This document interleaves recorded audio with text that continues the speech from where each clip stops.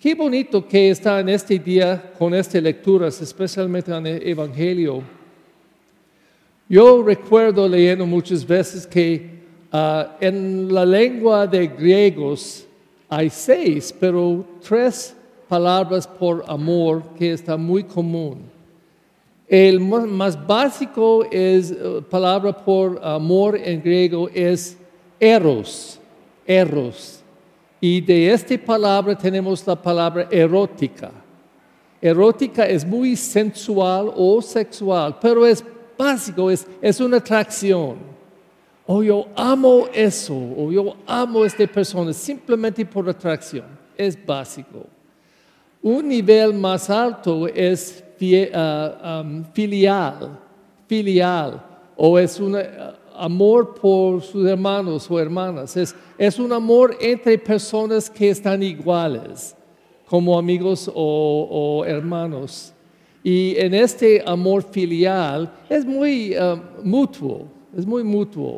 Tenemos una ciudad en los Estados Unidos, Filadelfia, es ciudad del amor de los hermanos filial. Pero el amor más tremendo, más divino, es el amor que está llamado Ágape. Y decimos a veces la Eucaristía es un Ágape, una fiesta del amor. Y este amor es como Dios, porque como dice la palabra de Dios, Dios ama a todos nosotros igualmente, si somos buenos o malos, si lleno de gracia o lleno de pecado, Él tiene lo mismo amor, es amor 100%. Como la palabra de Dios dice, Dios da la luz del sol en los buenos y malos, igualmente. Él da su lluvia sobre los buenos y los malos. Él no va a decir, porque es malo o lleno de pecado, no voy a dar el sol a usted. No es Dios. Entonces, este amor de Ágape es una participación en este tipo de amor. Y es una gracia tremenda. Y la cruz, es una expresión de eso precisamente porque en este amor no hay condenación, no está juzgando, es amando sin recompensa, amando sin recibir amor.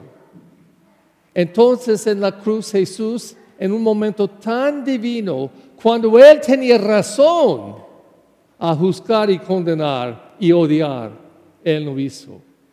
Con las manos extendidas, Él dijo, Padre, perdónalos, que no saben qué está haciendo. ¿Es un amor que podemos hacer? Sí. Siempre no. Perfectamente no.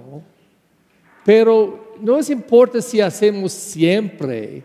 Pero la cosa importante es si está planteado en corazón y mente. Y decimos, yo quiero amar con este tipo de amor. Yo quiero este Ágape adentro en mí. Entonces posiblemente una vez por día o no sé, podemos tener este amor. Y estamos amando no porque vamos a recibir algo, pero porque queremos tener el fruto de este Ágape en nuestros corazones.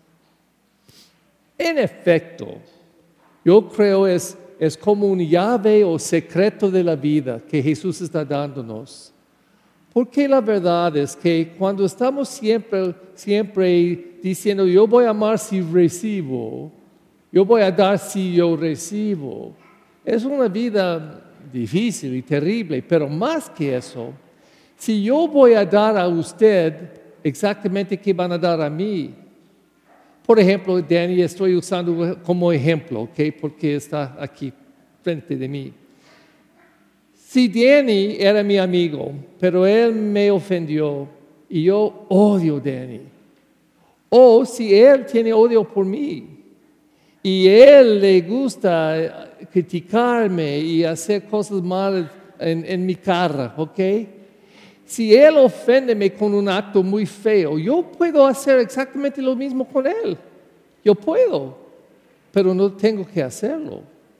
Yo puedo perdonar.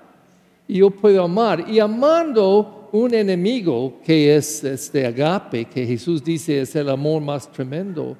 Si pueden amar sus enemigos y los que están persiguiéndolo, no es ser un amigo, no es que quiere tener una relación, pero amando es, como dice Dios, está rezando por la persona, pidiendo a Dios ayudar a esa persona, pensando solo sobre bondad por la persona.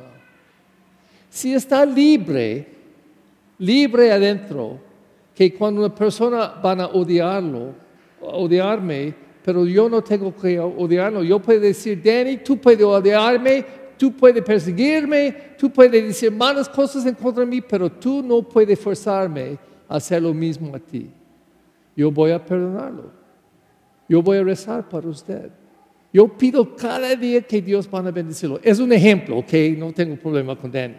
Pero el punto es que yo tengo la libertad de solo querer bondad aunque mis enemigos. Este es vida. Este es una liberación de nuestro espíritu. Y si pueden imaginar después, cada que pasaba él, ellos estaban escupiendo sobre él, quitando sus ropas, insultándolo, poniendo una corona falsa, pero corona de espinas en su cabeza, forzándolo a llevar la cruz, clavándolo a la cruz, levantándolo a la cruz a morir. Y cuando estaba muriendo, burlándolo, riendo, burlando en su cara. Y él tenía un espíritu tan libre, y yo creo tan divino, tan como Dios, que él en la cara de odio, él pudiera amar. En la primera lectura, David hizo eso.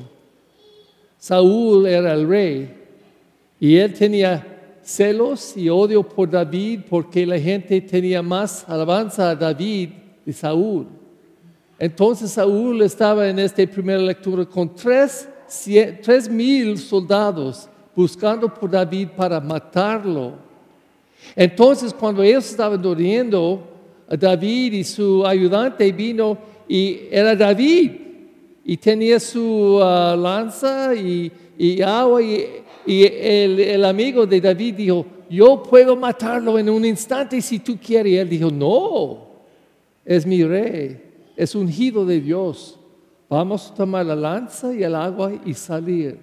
Entonces, cuando ellos levantaban, ellos estaban buscando, tenía David cerca con la lanza del Saúl.